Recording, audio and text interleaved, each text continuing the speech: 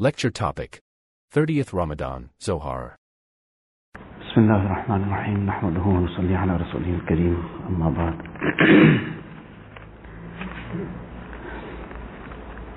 The time we have, let's see what we can try and cover, inshallah. Some of the questions are related to some fiqhi aspects, so that inshallah we can email or find out later. We'll try to first cover up whatever is related to the Islahi side of things.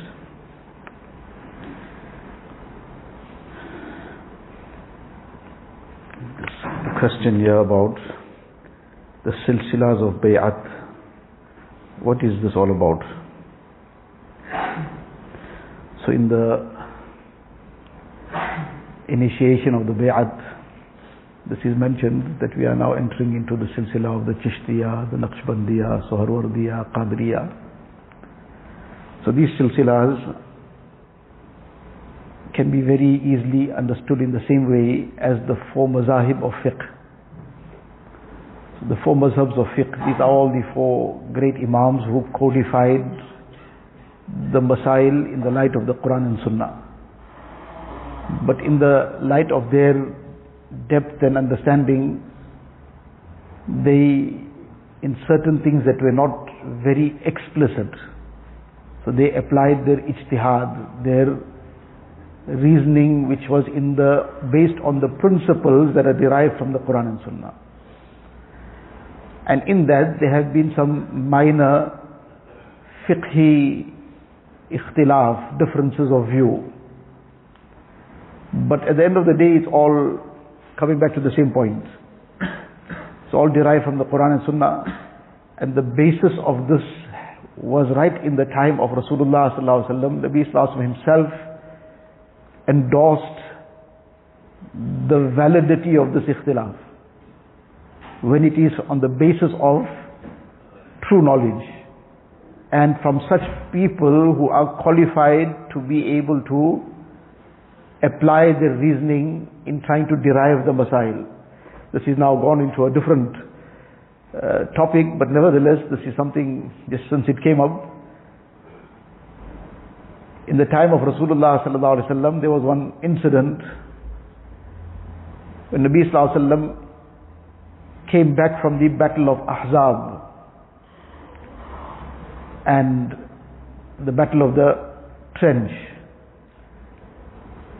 And when Nabi sallallahu alaihi wasallam returned to Madinah Munawwara, Jibreel sallallahu alaihi wasallam came and said, no, we have to march now towards Bani Qurayza. This was the tribe of the Jews, and they had broken the treaty during this time. They had tried to plot against the Muslims by entertaining the kuffar and the mushrikeen and trying to help them, and they were actually conspiring. Any case, there's a lengthy detail in that. The point was that they broke the treaty and they were actually trying to harm the Muslims. Allah Ta'ala saved the Sahaba from that harm. But in any case, Nabi Sallallahu Alaihi Wasallam now gave the instruction. So now, in order to emphasize that this is going to be something to be done in haste, Nabi Sallallahu Alaihi Wasallam gave the instruction that nobody should perform the Asr Salah except in Bani Qurayza.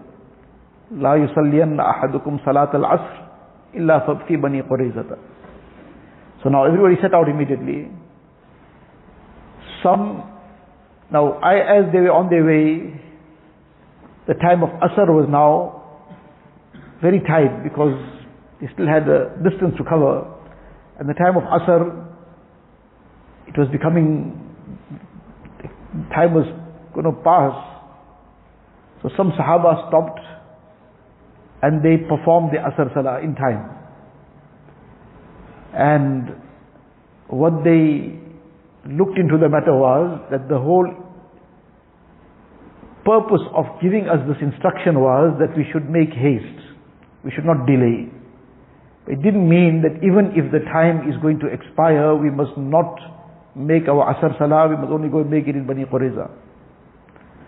And there was another group of Sahaba. Now Nabi Sallallahu Alaihi Wasallam had not yet, because he was busy with some matters still, so he had dispatched the Sahaba immediately. The other group said, we will continue, we will reach Bani Qurayza, we will perform our Asr in Bani Qurayza. even if the time is to expire. Now they got this instruction directly from Rasulullah sallallahu alaihi wasallam. One group read it in this manner, and among them were obviously those Sahaba who were on the level of ijtihad. They had that very deep knowledge. They were people who had the ability to derive these masail. So they read it in this manner, that this was not meant in its literal sense. This was meant to make haste. But now that the time is now already going to expire soon, so we will now stop and make our Asr Salah, though we're not yet in Bani Qurayza. And the other group read it in the literal manner. And they were mujtahideen, they were people on the level of ijtihad, having that expertise and that depth. But now they came to different conclusions. Any case, later on Rasulullah sallallahu alaihi wasallam reached Bani Qurayza. When he reached, this whole matter was now brought to his attention. That these people, this is what they did, and these people, this is what they did. Now in the Hadith Sharif, it is stated, فَلَمْ يُعَنِّفْ وَاحِدًا مِّنْهُمَا. Nabi Islam didn't rebuke either. Now the question would be that which one is right then? The fact that Nabi Islam didn't rebuke either, that is where the answer lies. That because it was based on a ruling at that time, in that moment, it had those who made the Asr, they followed somebody, some Sahabi of that caliber, who gave the ruling. So they followed somebody who had that expertise. So that was in place for them. And likewise the other group. And if somebody just decides on his own, well, I can also do this, and I can also start deducting the masail for myself, then he'll finish off somewhere else. So this is based on somebody who has that ability, that expertise, that in-depth knowledge, and so many details go along with that. So like the four mazahib of fiqh, there are some minor differences, but it all stems from the same source.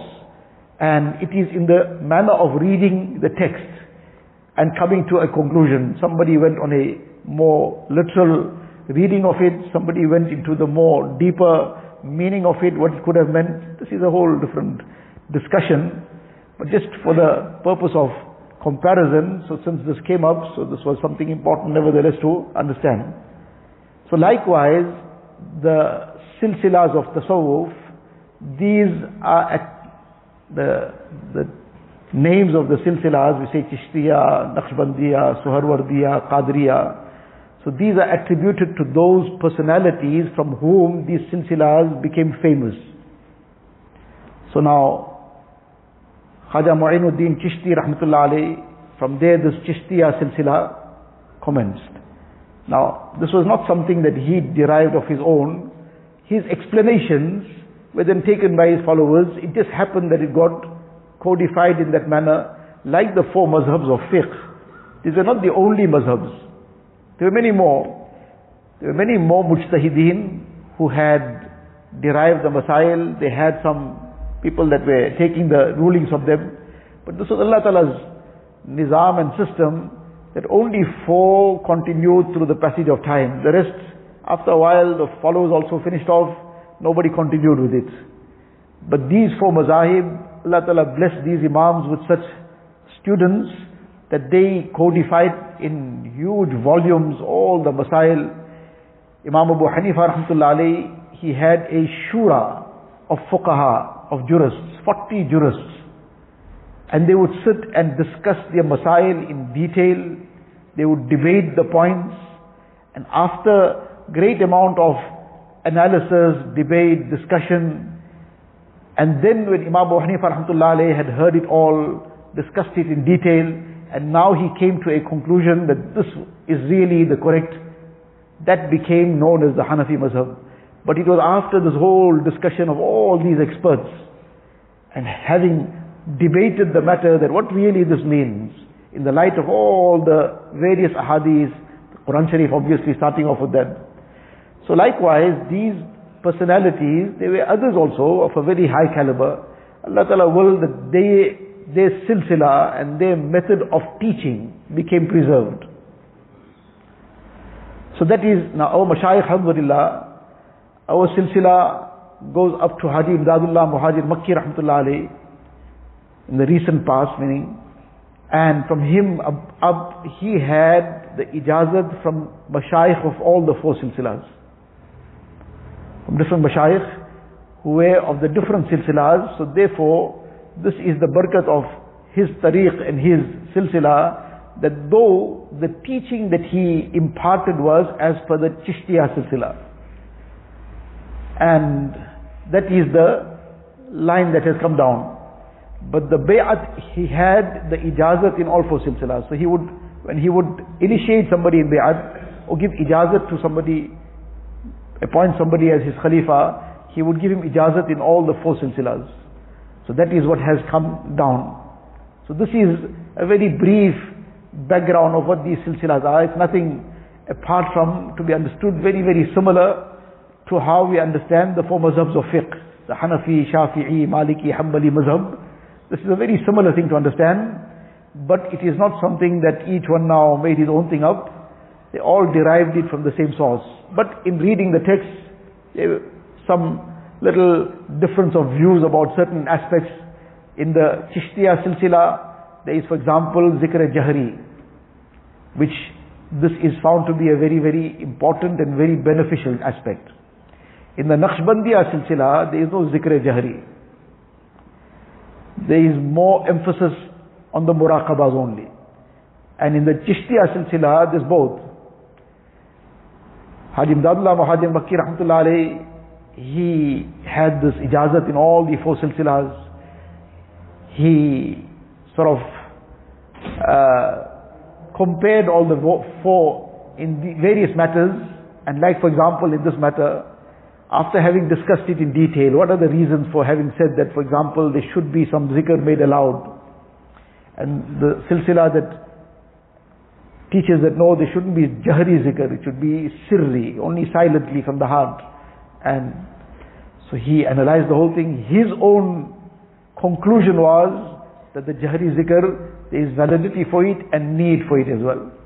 And there's great benefit in it. The simple example is this fan that is now moving.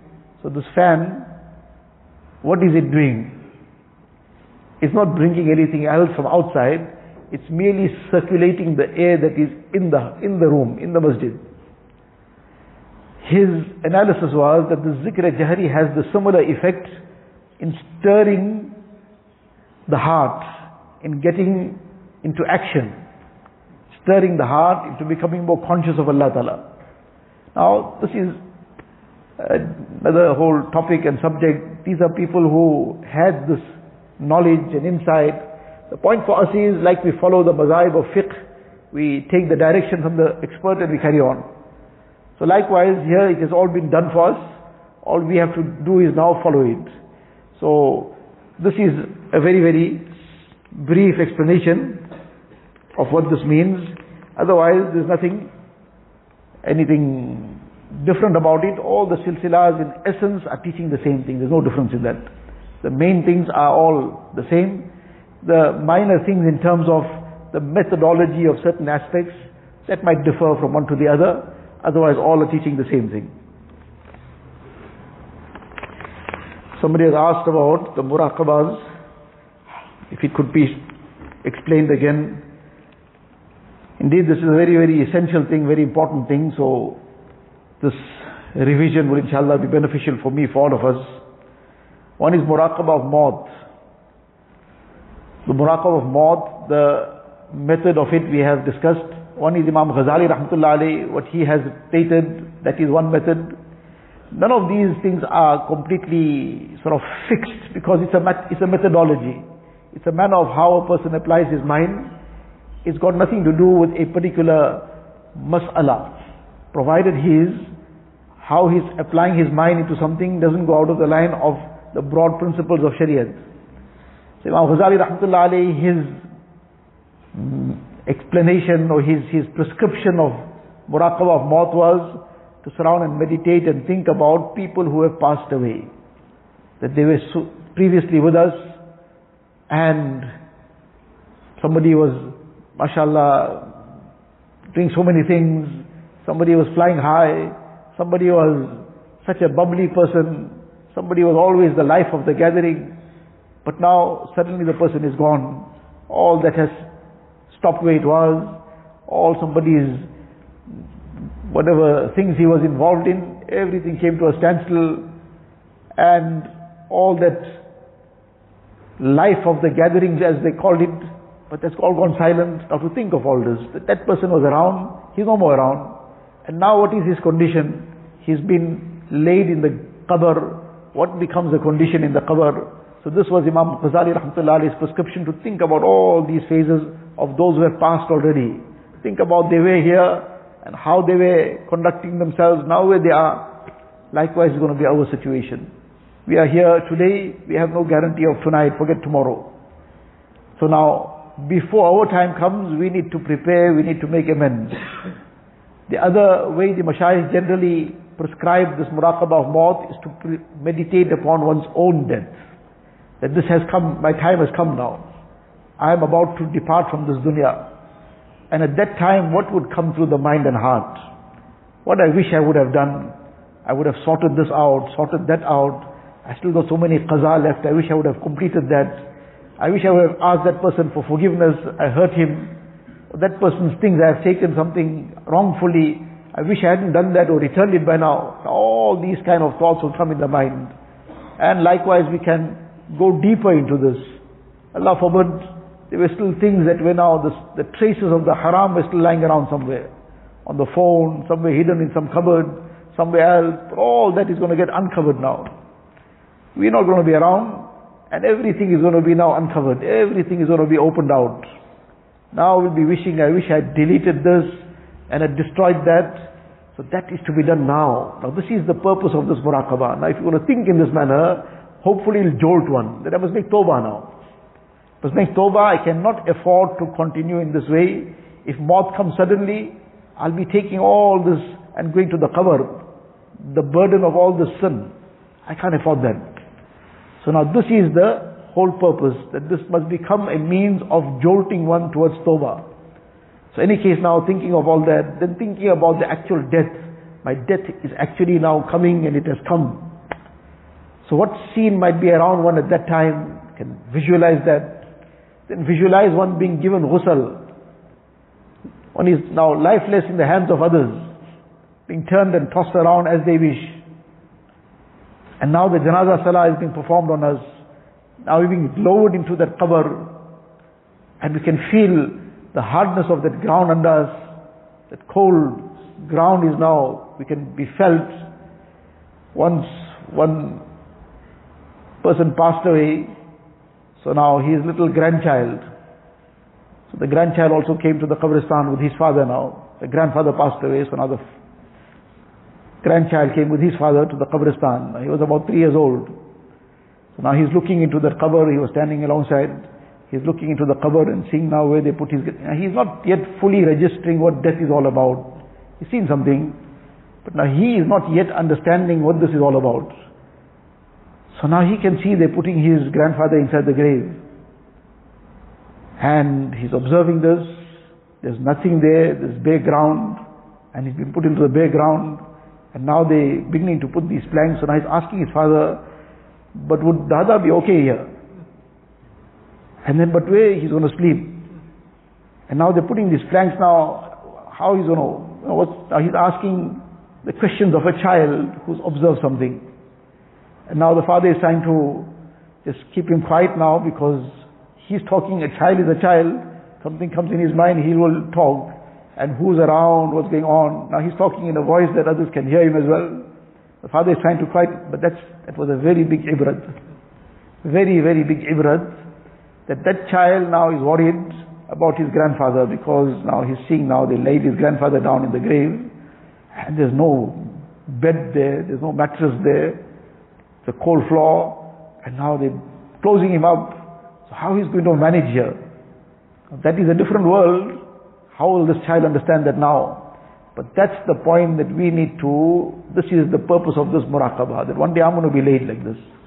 Have I prepared myself in a way that after I'm laid on that cold floor, the bedding of Jannah will be brought for me? Now that's the question. Oh Allah forbid, what might become the condition? Allah Ta'ala save us. that it becomes the bedding of the fire of Jahannam. Now, these are the things that are meant to be brought to heart and mind, and the purpose of it is that now when a person is doing this regularly, it will jolt one to now start preparing to make tawbah, not to get involved in vices and sin, because maut can come anytime. Now there's that consciousness. Now I want to go somewhere, but this is not a place to go to. What if my maut comes there? Otherwise what shaitan does, definitely you're also going to die one day, but not now. You still got maybe, what's your age now? You still in your 20s. You still got another maybe 50 years left. So shaitan, nobody will say it in those words, nobody will bring it on their tongue. I think I got another 50 years, but that's the way shaitan then conditions the mind. To think, well, if he's not 50 years too, but he's definitely not now. I can't feel anything yet, that maut is going to come to me anytime soon.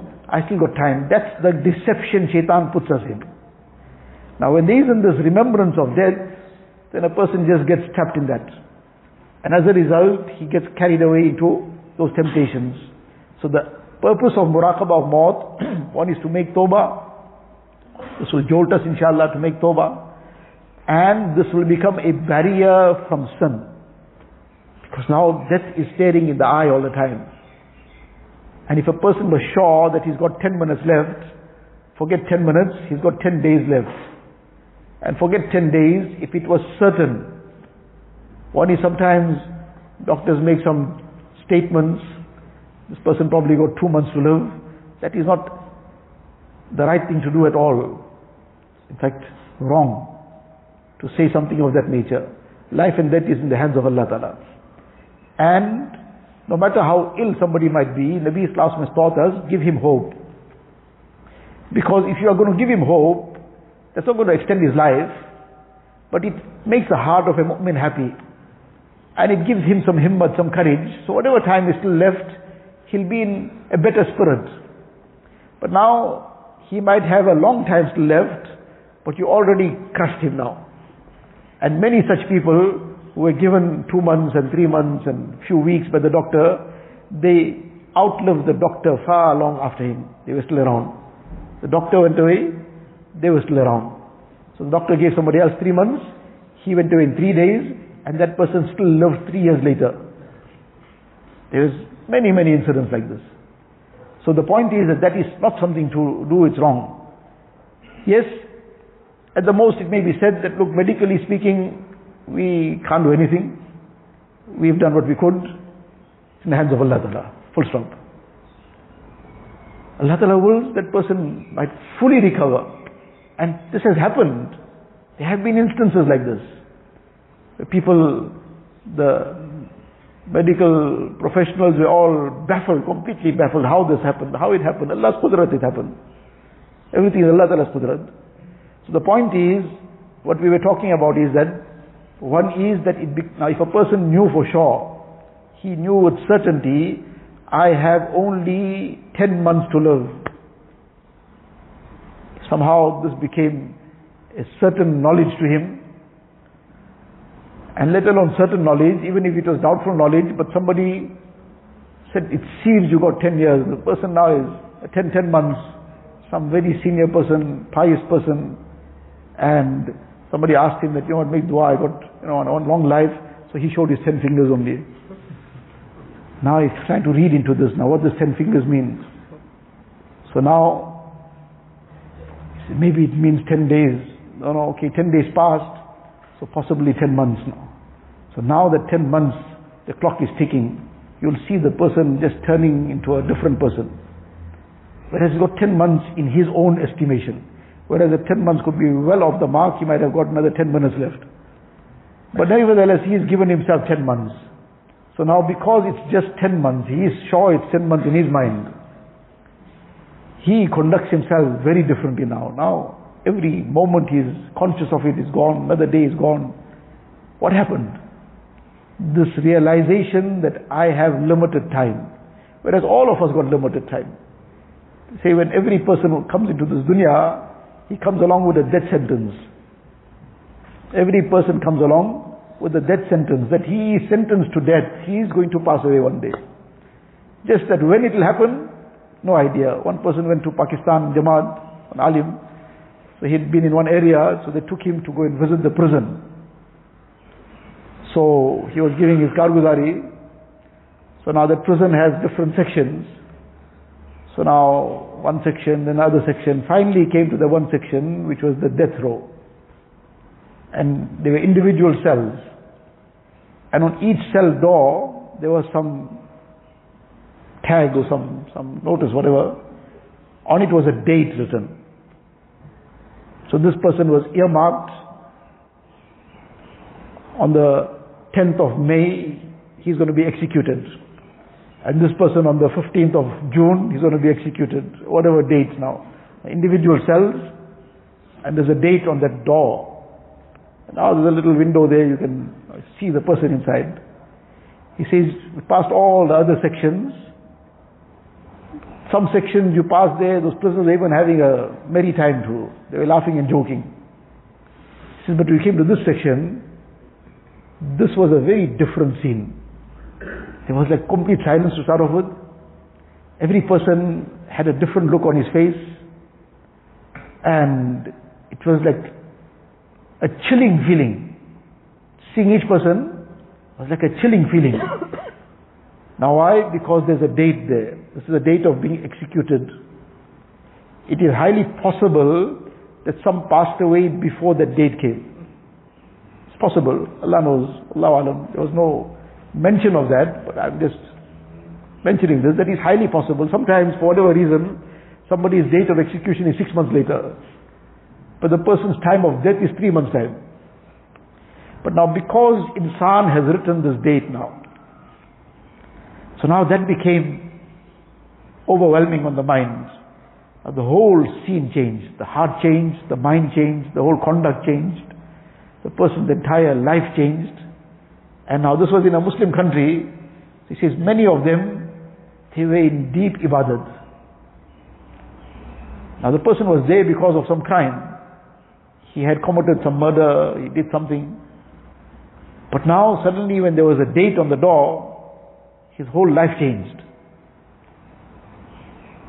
But now it changed inside. Allah knows best what happened after that. But that was a lesson. Very, very big lesson. That our date is also there, just we don't know when.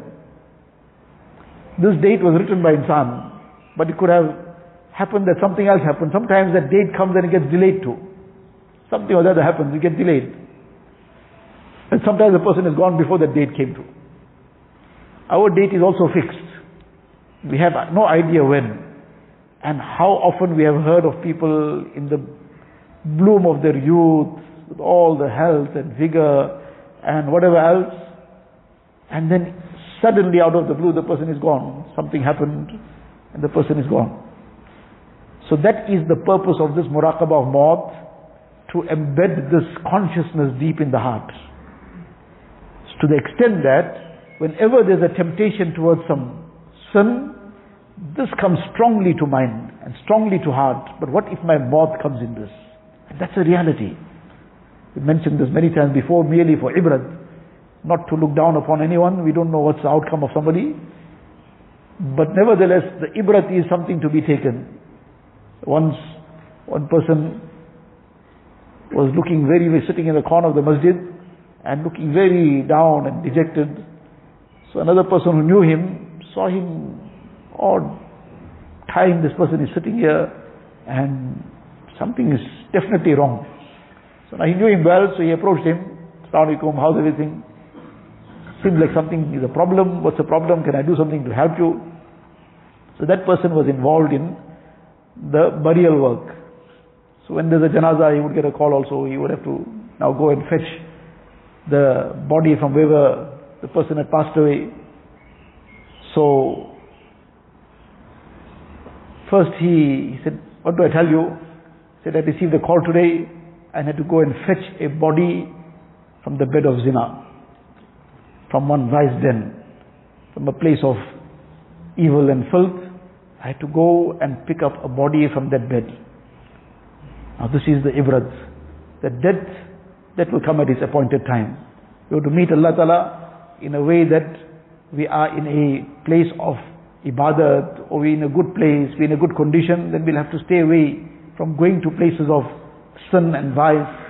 from getting ourselves involved in all these kind of things. Insan is insan, we can slip somewhere, but that's why we need to strengthen this muraqabah of maut, so that it becomes a barrier when that temptation comes, when those friends are calling, when whatever other things become a distraction.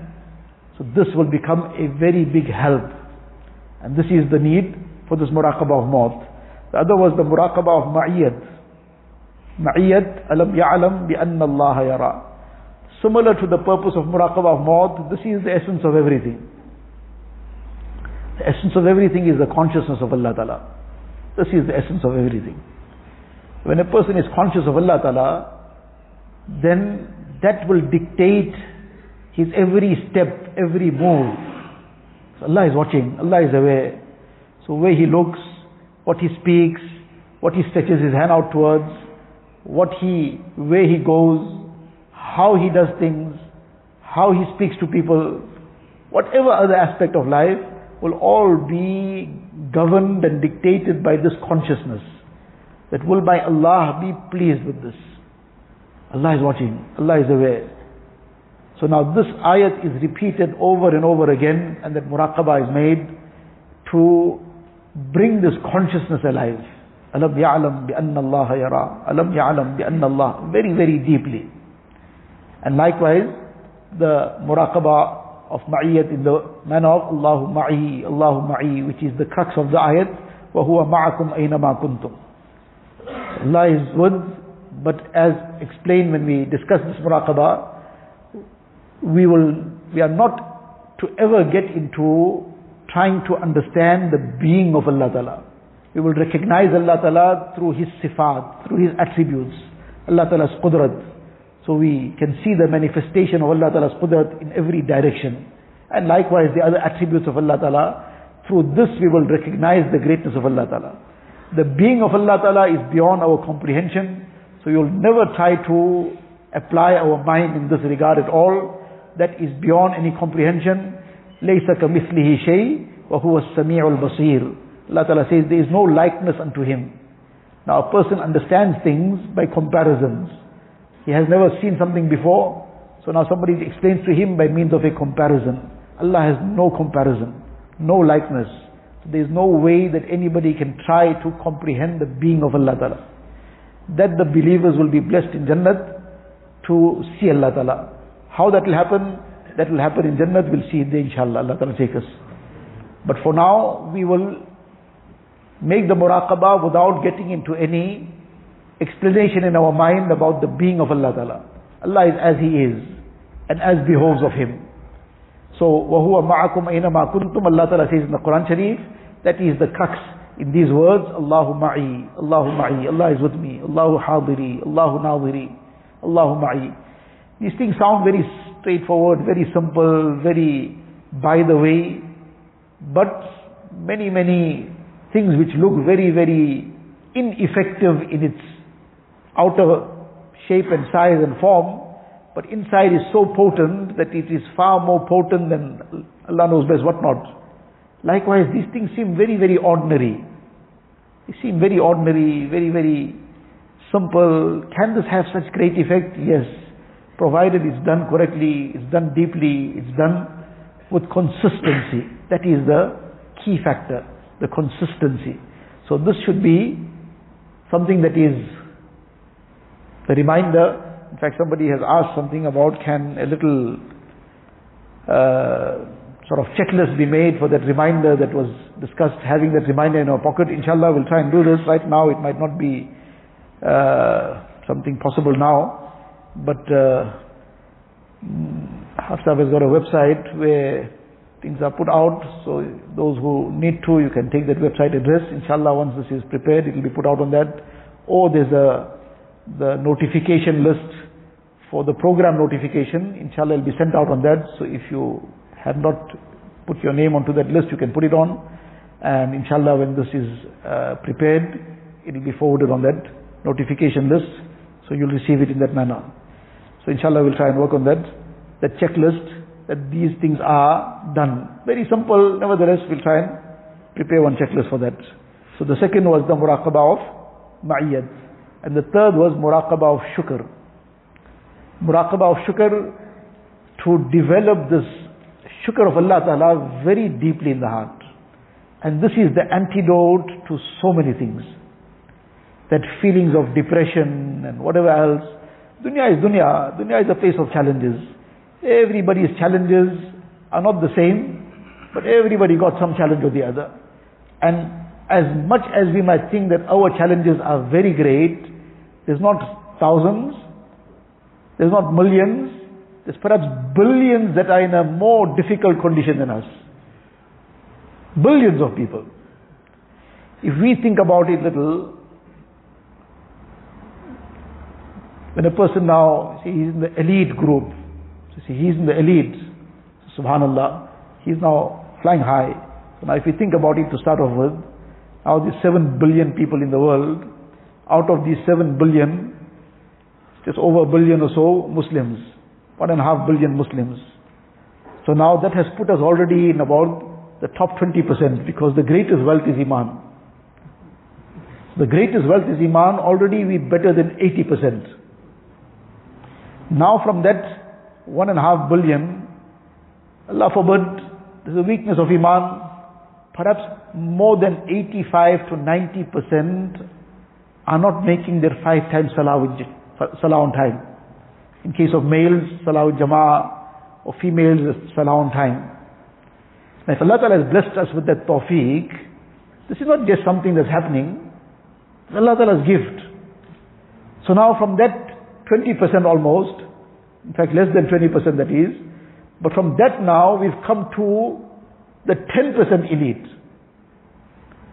So now from the 20%, now this brings you from that whole figure of that whole 7 billion, it probably brings you down into the 5%. Because out of this 20%, you are in the elite 10%, 90% on the other side. So it already brings one down into the 5%. Then out of those who are in this 5%, mashallah, have iman, they have some consciousness of deen, they're performing their salah, they're making some amal. This is now narrowed down, this 10% of people performing the 5 times daily salah too is a very generous and a very generous figure, very liberal estimate. Otherwise, the estimate is probably in reality much more smaller. But in any case, now this has already brought a person to 5% of the top 5, we can call it top 5%. Then in this top 5%, if you think about what goes on around the world, mashallah, there are people who are at a very high level of piety, etc. But in terms of their dunya side of things, they are in real difficulties. Many don't have a roof over their heads. Many don't know where their next meal, whether they're going to have something to eat or whether they're going to go to bed hungry. How many people in the world like this? Now we have, Allah Ta'ala has blessed us with a roof over our heads. Allah Ta'ala has blessed us with so many countless ni'mats in terms of the material things that we have as well. We have never had Allah Ta'ala's fazal that we had to worry about that will I have something to eat tonight or I might go to bed hungry. Can we imagine the situation of those who don't know whether they'll have another meal for the day? Now if we put this into the equation now, we've probably come already into the top 2%. The top 2% of 7.5 billion people. And now out of this, being in the top 2%, now this is the elite of the elite. Because it all starts off with Iman. So now when a person has been put into the bracket of the top 2%, because a person can have billions in terms of monetary wealth, but he doesn't have Iman what he has. So that doesn't make a person anywhere. It starts off with the gift of Iman. So now if a person ponders over this, that what Allah has blessed me with. So now how much shukr this demands? One is every human being, regardless of what his position is, he too is being showered with countless blessings. Now this is over and above that. What others have, far beyond that. The ni'mat of Iman, then the ni'mat of Quran. Allah Ta'ala blessed somebody with Quran. Subhanallah. What can anything compare to this ni'mat? Now how much shukr is required for this? This puts one in the top 0.5% then. Now the point is to absorb this reality in the heart. It's there, it's a reality. Now when a person really feels this, that happiness will bubble over despite the challenges. And now this is what shukr is all about. That now one aspect of the shukr is that it makes one very, very conscious of Allah Ta'ala's ni'mats. And now everything is being highlighted, this Allah Ta'ala's ni'mat. So now the method of the muraqabah of shukr, for example, now you start off in one particular sitting, all the ni'mats related to Iman itself and things related to Iman. So Alhamdulillah ala ni'matil Iman. Now he's taking one thing at a time and expressing shukr to Allah Ta'ala. Alhamdulillah, Ya Allah, you blessed me with Iman. Alhamdulillah, Ya Allah, you blessed me with the Quran Sharif. If a person is not a hafiz of the Quran Sharif, but is able to look into the Quran Sharif and recite, that too is such a great favor and bounty. That he's able to recite Kalamullah. He's able to speak to Allah Ta'ala through the recitation of his Kalam. This too, all the gold and diamond mines of the world one side, and this ni'mat, this far outweighs all the material things of the dunya. So Alhamdulillah ala ni'matil Quran. And likewise now, Allah Ta'ala bless somebody with a tawfiq, mashallah, is making salah. Allah, this is your tawfiq. Alhamdulillah, you've allowed me to, enabled me to perform my 5 times daily salah. Allah, Alhamdulillah, you give me the tawfiq of making zikr. Like this one thing, now when he is making shukr in this manner, he'll become more conscious of this ni'mat of Iman. More conscious of all these ni'mats. Then he's sitting on another sitting now and making shukr for all the physical ni'mats. Ya Allah, I'm not blind, I can see, Alhamdulillah, this is your gift, your bounty. Ya Allah, I can hear, this is your gift, Alhamdulillah, Summa Alhamdulillah. The speech, Ya Allah, this is purely your gift, Alhamdulillah. On each thing he is deeply from the bottom of his heart expressing shukr, Alhamdulillah. Now 1 time, 2 times, 1 day, 2 days, 10 days, 20 days, and deeply he's making the shukr for the ni'mat of the sight, the ni'mat of hearing, the ni'mat of the heart. Ya Allah, this heart is purely your gift and ni'mat. Now when shaitan is going to attempt to misuse this eye, but the shukr has been developed very greatly, so this is now a very great ingratitude that a person uses the gift of the benefactor against him. One person, the example doesn't fit exactly, but just something just came to mind. One person,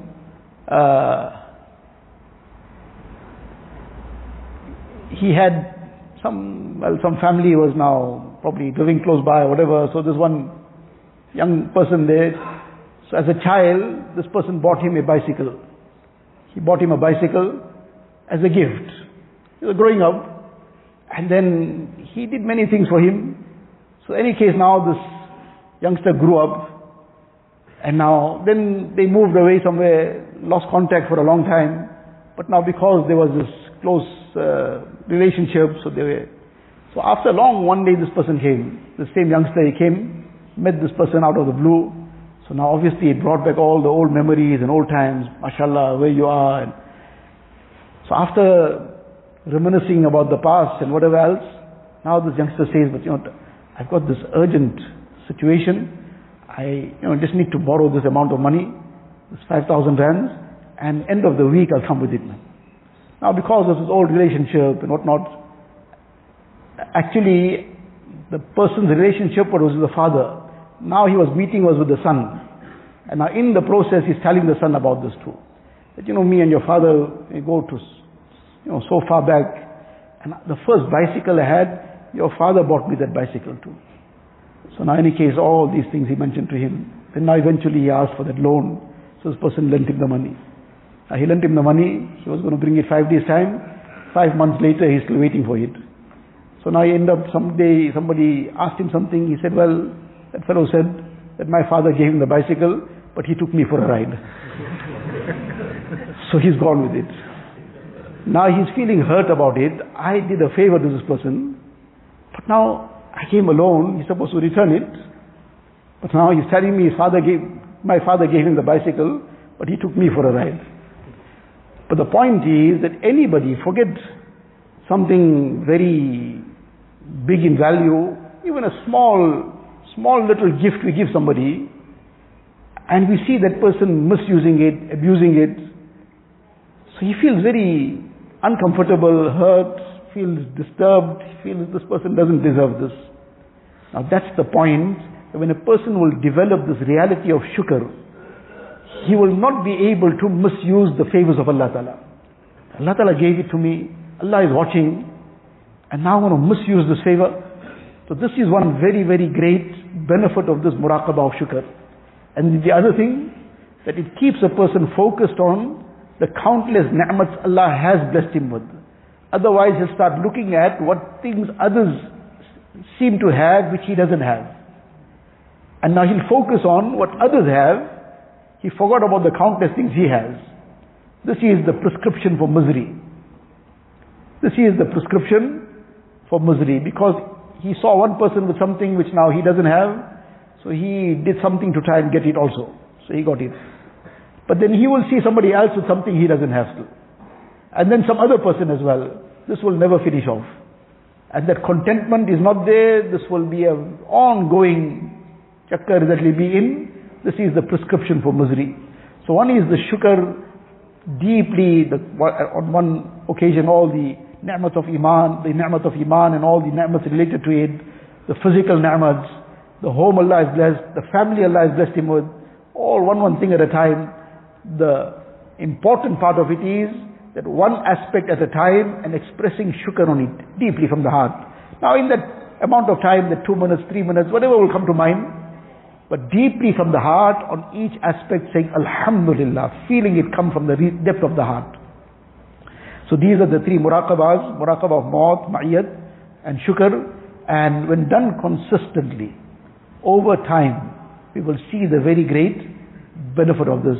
This is what develops in time, that nisbat, and creates that platform for that ihsan. It conditions the heart, that the consciousness of Allah Ta'ala comes alive. So these are extremely important aspects. We should try to keep up with this regularly.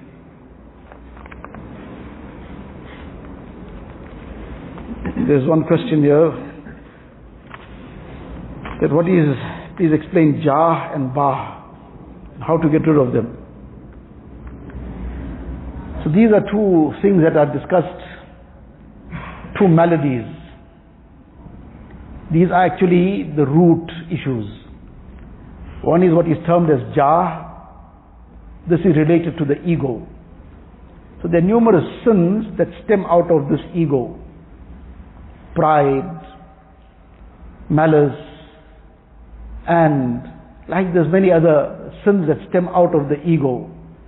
This crave for position, crave for fame and name. So all these things like riya, etc., all stem out of the ego.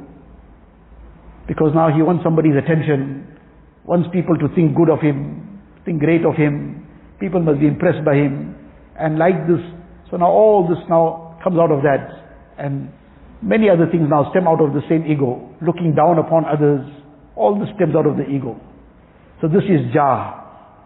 And the other is bah, the sins related to lust. So all the things that are related to lust, one is what we understand to be lust, and together with that are things like a person gets involved in stealing, in these are lusts of a type as well. Lust for the wealth of the world, the greed stems out of this lust. So now some things are related to the ego, and some things are related to lust. And these are the two root issues. So the thing is that the mujahada is the way that whatever is going to be overcome will happen with the fazl of Allah Ta'ala. The means Allah has made in dunya is the mujahada. وَالَّذِينَ جَاهَدُوا فِينَا لَنَهْدِيَنَّهُمْ سُبُلَنَا. Those who will strive, who will make that mujahada, Allah Ta'ala says we will open the way for them. We will guide them. We will open the pathways of hidayat for them. So this mujahada is inevitable, this is essential. But how it becomes easy to undertake the mujahada, for that Allah Ta'ala has prescribed, Ya ayyuhalladhina amanu taqullah. Taqwa encompasses the treatment of all this. A person who has truly acquired taqwa, the true taqwa comes when he has brought all this under control. The issues related to jah and bah, he's brought it under control. So then taqwa has come. And when taqwa has come, then he's achieved his objective. So Allah Ta'ala is giving us that command, that adopt this taqwa. And the prescription, kunu ma'as sadiqeen. Be in the company of the truthful, of the righteous. So now a person needs to, where he finds his compatibility, his munasabat. This is an extremely important aspect in taking somebody as a guide, in taking somebody as a sheikh, as a spiritual mentor, that there must be munasabat. What is munasabat all about? This is a compatibility. There might be somebody very, very capable, very experienced, somebody on a very high level, and an expert in the field. But sometimes it's one's own deficiency that he doesn't find that munasabat, that compatibility. He's unable to easily communicate with the person. He doesn't find his heart sort of comfortable for whatever his own deficiency is. So nothing to do with the other side. It is his own deficiency. So now, despite the lack of munasabat, if he's going to force himself into trying to take advice from the person, this lack of munasabat will keep creating doubts in his mind. This will be stemming out of his own lack of munasabat. But he will then start attributing this doubts to some deficiency on the other side. This can become extremely detrimental for him, can become destructive. So the purpose is Islah. Now, there is sometimes one doctor who is very highly placed, but a person has his family doctor, he says, no, this is where I go. Forget family doctor, some people have their pharmacist. They give the pharmacist preference over the doctor also.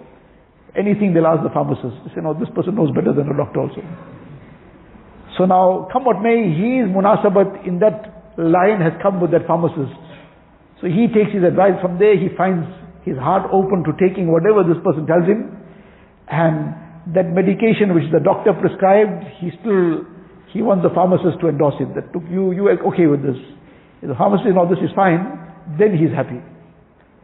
So now, if he, for whatever whereas that doctor is a doctor, the pharmacist is a pharmacist, that doctor has studied further, but his munasabat is here. So now the same thing applies just as a general example, that the munasabat is something sometimes not in a person's control, because the heart is the heart. Hazrat Rahmatullah Alayhi used to give the example of the blood group. So now, blood is blood, but there are different blood groups. The blood does the same job. It carries off the oxygen to all the parts of the body, and whatever the whole process of that whole circulation of blood is. So anybody's blood does the same job. But if the blood group doesn't meet, now one person's blood is A type or whatever it is, and somebody else is the B group. And now this person suddenly needed blood, and now he is the A type, and they put the B group blood into him. That can become fatal. Must match the blood group. So now this is an example of the munasabat. Sometimes beyond a person, it's his tabiyat. It's just his tabiyat now. The tabiyat is not meeting. Now the tabiyat is not meeting, and he's forcing himself into the situation. He's like forcing the wrong blood group. So now that person might be very, very healthy, fit. He might be a wrestler of the world order, but if his blood group is different, that's not going to be healthy for us. So he is strong in his rights, but we are too weak to take it. So in any case, this is the point of munasabat. One must check his munasabat. So having ascertained one's munasabat, then one should link himself to who he feels he has that compatibility with, somebody who has been given that permission by his seniors to now guide people along. And this is the way all these things are treated. Self-treatment like it doesn't work in the medical side of things for the physical self, likewise self-treatment, the experience, general experience is self-treatment. A person cannot remedy his ailments with self-treatment. The odd thing, one small little issue here and there, fine, he heard some bayan, he read some kitab, and some advice was there, he implemented that advice, and mashallah, he got past it. But the deeper things, he might not even realize sometimes what it is. He might take it to be one thing, meanwhile it's something else. He might take something to be, for example, that this is miserliness. Now somebody has asked for him to contribute. So now he's thinking, no, I don't think I can manage this now. Or just to take the example differently, like now sometimes the person now has been asked to contribute for some cause. The person now nicely, kindly declined. So that's his prerogative. If he wants to contribute to it, he'll contribute. Mashallah, he'll get the reward. If not, it's not farz or wajib that he can be pressurized to do it, and he should never be pressurized to do it. Pressurizing somebody to contribute to some good cause as well is really extortion. And there'll be no barakat in that. So any case, that was his right. So he did not contribute. Another person was approached and he wholeheartedly just gave a big amount. Now on the surface, it seems that this person, mashallah, is very generous and this person is miserly. But now when somebody got beneath the surface, why did this person decline? Because he was in debt. And now the priority was to pay his debts. Now the debts are overdue. One is they are running debts that people have, but there's still time and there's a arrangement that he will pay so much every month, so he's paying. So now in the interim he's got some opportunity to give some sadaqah as well. He's got some opportunity to contribute to some good cause, to contribute, fine, because there's an arrangement that is not overdue. But now there's overdue debts. He has some money, the person is waiting for his loan to be paid off, and now he's giving sadaqah. The priority now is to pay this loan off, because it's overdue. So now he was seeming to be miserly. He was seeming to be miserly. Whereas the reality is that he could be far more generous than the other person.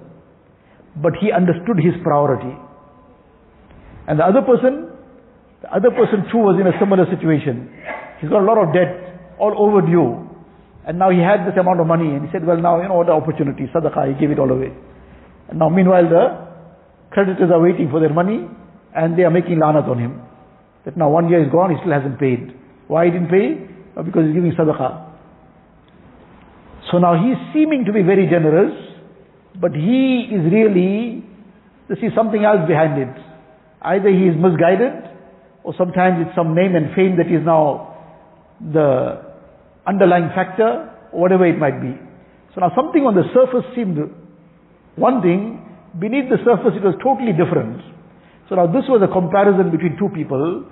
Likewise sometimes within ourselves, we are thinking something to be one aspect, whereas in reality it is something else. We are thinking something is part of pride. So now we're getting worried about it. Whereas in reality, it may not necessarily be pride. It might sometimes just be something that is related to a tabiyat of a person. Now there's examples of this. No time to go into the examples, just the principle. And sometimes he could be thinking that this is actually this is something to be dealing with humility. What I'm thinking I'm going to do now, this is related to being humble. Whereas in reality, that could be an aspect of pride. Now these things sometimes are very, very glaring, very easy to understand, and sometimes very subtle, very deep. Sometimes person cannot work out the priorities. Should I do this or that? And now he's giving priority to something based on whatever his mind is telling him, whereas the priority at that time is something else. So now when a person has somebody to refer to, now he'll inshallah be saved from all these pitfalls of making decisions which might sometimes lead him in a direction that is wrong, because he's self-treating himself. So the real treatment is to link up to somebody who is a doctor, somebody who will be able to help us, who will treat the problem for us by guiding us and advising us of how to go about it. And often these things are treated through day-to-day occurrences. Now something happened, and what happened now, how he dealt with the matter, how he reacted. Now that is what he will relate. Now this is what I did. And in that will be detected that what was done, where it stemmed from. That this reaction now, he says, no, but I needed to, this person needed to be taught a lesson. He says, no, you don't need to teach anybody a lesson. The thing is, you need to learn the lesson first. The lesson is that this stems from your pride. Because this person did this to somebody else also in your presence previously, you didn't teach him a lesson. That time you didn't think that he needed to learn a lesson. You knew that he did this to so many others, you didn't go to teach him a lesson. Only when it came to you now, you decided to now also talk to him in the same vulgarity. So now this wasn't to do with anything to teach a lesson. To teach a lesson is very good, but your motivation wasn't that. That's just a cover up for yourself. The reality is your motivation was, you vented your anger, your pride. Now there's a different matter of what is permissible, how much revenge you can take.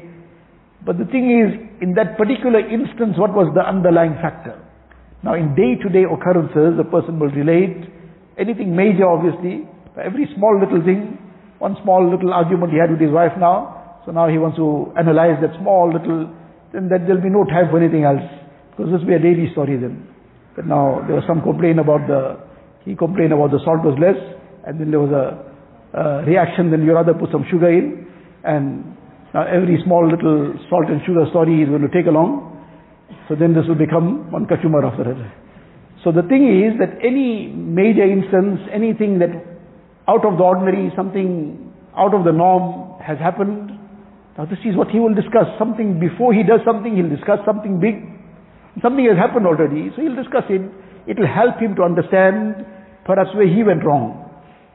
Or if he was right, well and good, but how he should have handled it better. There must have been a better way of doing it, though he wasn't wrong. So now, this is where this communication helps to treat all these ailments.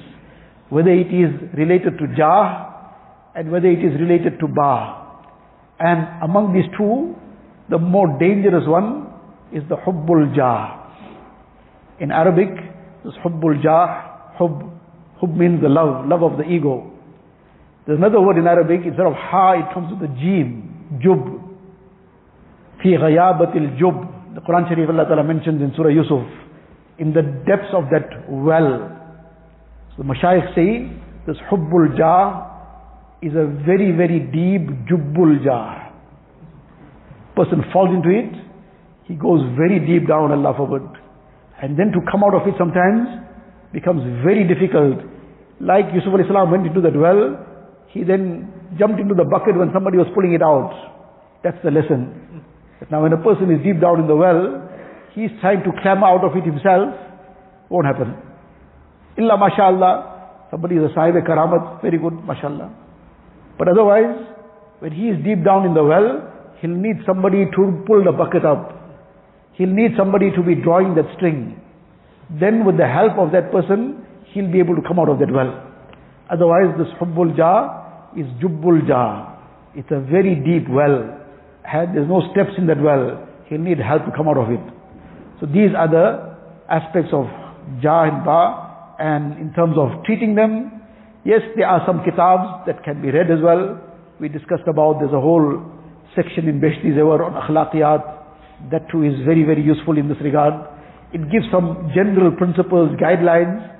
But at the end of the day, for those finer things, for those deeper aspects, one will need the guidance of somebody to be able to understand it, to be able to get past it.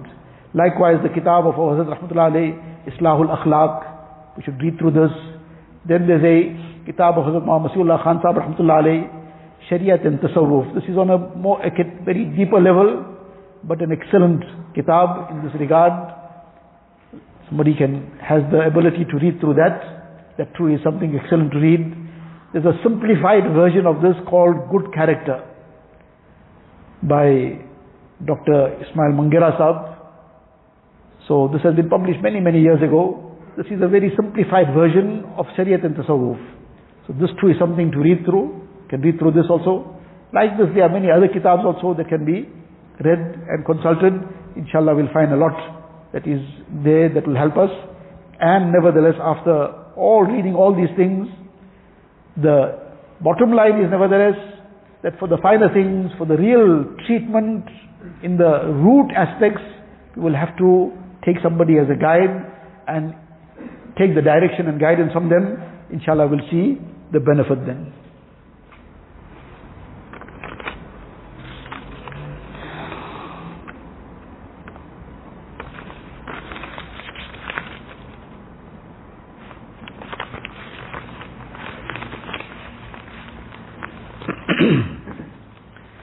There's one question here, that is there some specific muraqabah for students of deen?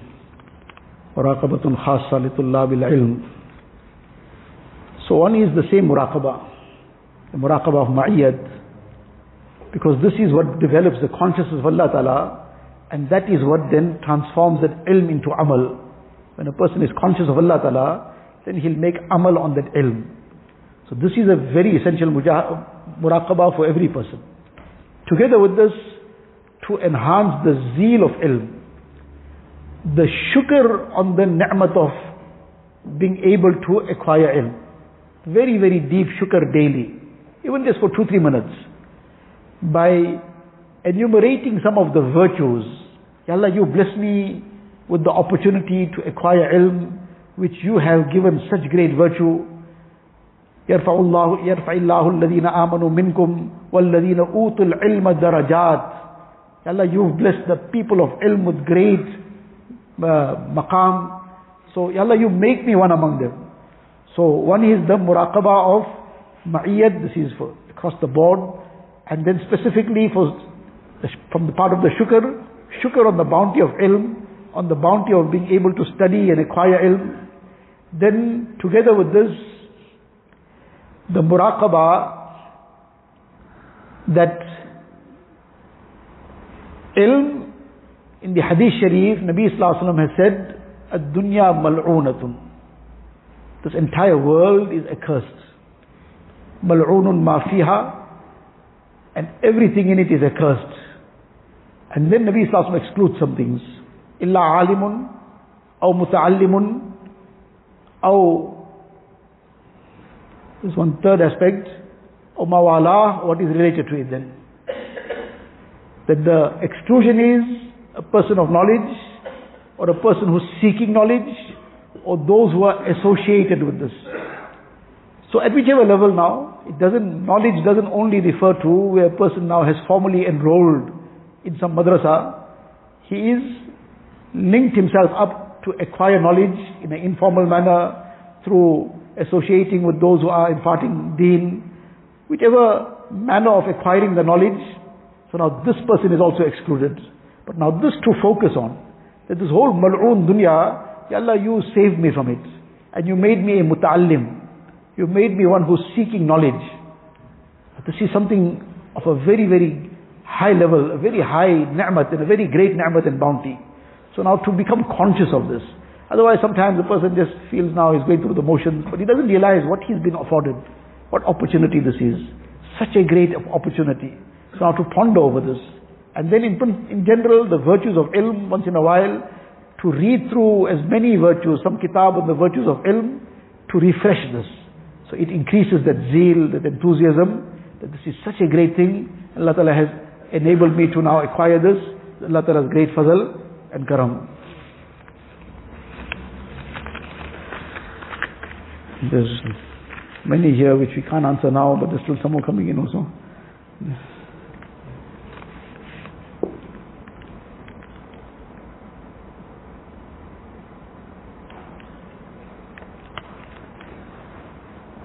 The question here is, what shall I do when I am trying to do all my amal, but the place where I am in, the place which I am in, there are some wrong taking place openly. The aspect is that primarily we have to take care of ourselves, and then we have to help others as well. This is something that applies to every person in his capacity. One of the first part is, what we are obligated to do, we must make sure we get that done. So now if there are some things that are happening, some wrongs taking place blatantly, openly, there will always be some way to work around that and move out of that place for that time when we want to do our amal. Now for example, a person is living in a home, Allah Ta'ala grant tawfiq to all, but now these things do come up sometimes. Somebody became more conscious, now he wants to perform his salah, so he's performing his salah. Now at home, he wants to be making his zikr sometimes, his tilawat sometimes, whatever other amal. But unfortunately, the environment in that home, somebody comes and says that now, from the time I wake up till the time I finally go to sleep, what's blaring in my ears is thumping music. Because now one of the parents, this is their condition, and now they switch it on, and now the whole day this is now carrying on. How do I continue in this kind of environment? Obviously it's a very big challenge. It is a very big challenge. But now the point is, where the challenges are greater, and the person now takes steps to overcome them, Allah's help comes greater also. And the rewards are greater as well. Now this is a challenge, obviously. The challenge is on many fronts. Now this is just one example which is not hypothetical, unfortunately a real example. And this has come on several occasions. So now, the challenges are on many fronts. One is, and this is a very delicate matter, that it's a matter from a parent, so regardless of the condition of the parent, and what is done wrong will be wrong, and we cannot participate in it. But at the same time, we cannot compromise the respect. So now the respect can't be compromised and will not be compromised, and will not compromise our deen in that process. So now if there's going to be a clash, for example, there's insistence from a parent that you be part of this. Now what is this? This is something now haram. Now they will take him to some place of haram, they want to go do something else, where it's involving sin.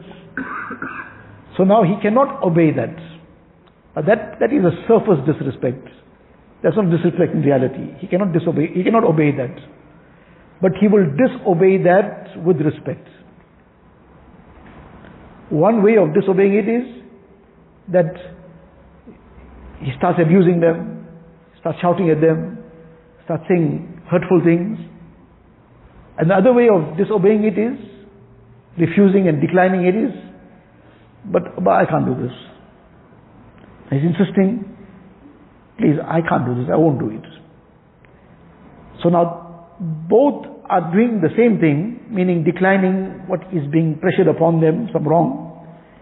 Both are not compromising their situation, but there's a world of difference between the two. And the requirement from Shariat is that when it's a matter of a parent, you are going to respond with respect. وَإِنْ جَاهَدَاكَ عَلَىٰ أَن تُشْرِكَ بِي مَا لَيْسَ لَكَ بِهِ عِلْمٌ فَلَا تُطِعْهُمَا وَصَاحِبْهُمَا فِي الدُّنْيَا مَعْرُوفًا. Allah Ta'ala says, don't obey their wrong instruction. They're demanding you commit shirk. Don't obey that. But you treat them kindly. In the same ayat, side by side, not even a pause, in the same breath as you may call it, in terms of our recitation. That in our recitation, this comes in the same breath. You don't even pause on it. That on the one side Allah is saying, don't obey that haram, don't obey that wrong, but at the same time, Allah is saying, treat them kindly in the world. So in declining this too, you're going to do it kindly. You cannot do it abruptly. You cannot do it rudely. But that's a challenge. It's a big challenge. But the issue that we have to always bear in mind, that we are obligated to do what Allah has given us the command. And the command Allah has given us is to be respectful to them. Their matter is now between them and Allah Ta'ala. They are doing something wrong, we will advise in a nice way, with respect, how we can. It may not be a direct advice, it might be an indirect sometimes. The ideal is, we start off ta'lim in the home, That is in fact essential. We should try to get that going, and we don't insist on anyone. We get it started and we keep it going consistently. And inshallah, summa inshallah, we will see how this will gradually melt the hearts. Somebody might not be participating, but somewhere down the line they'll be eavesdropping. Are you reading it aloud? People were reading it to themselves aloud because nobody wanted to join. But somebody was eavesdropping too. After a while they became curious to just know about what's going on, what this person reading. And that grabbed the heart. And that became the means of transformation. So now the ta'lim itself has tremendous noor, brings down barakat.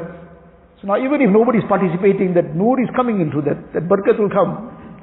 Unfortunately, some things are happening which are now outweighing the barakat, that doesn't matter, but the barakat will come to a point.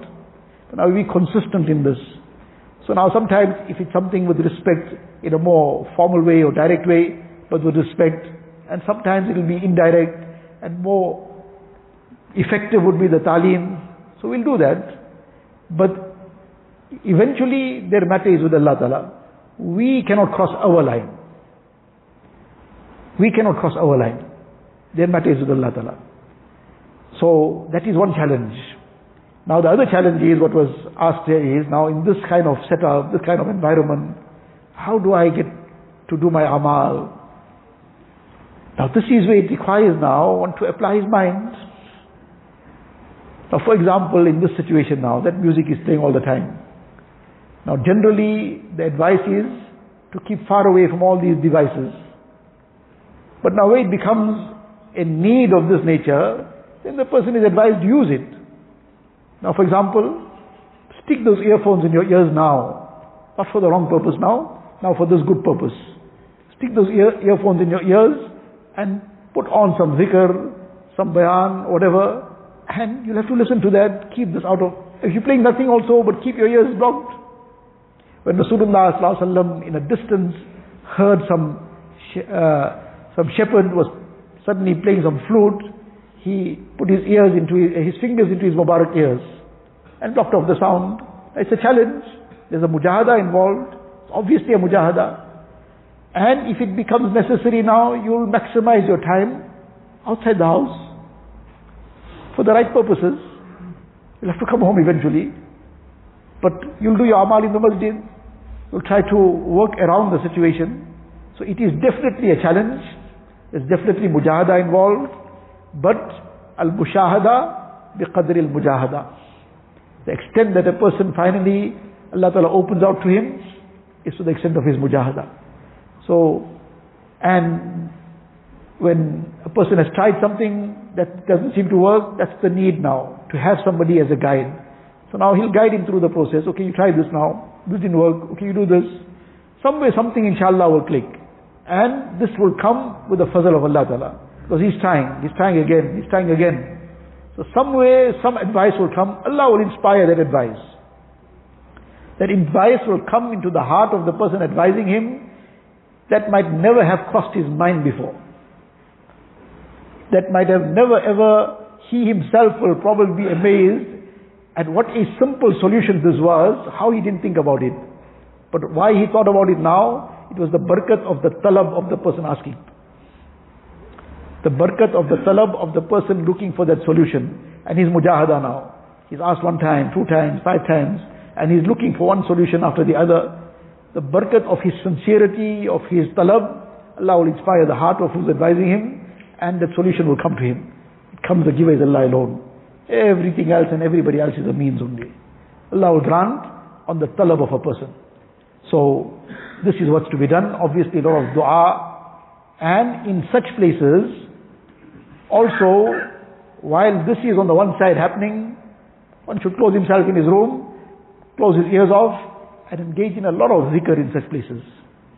Inshallah, the barakat of that zikr will dispel the darkness of all these things.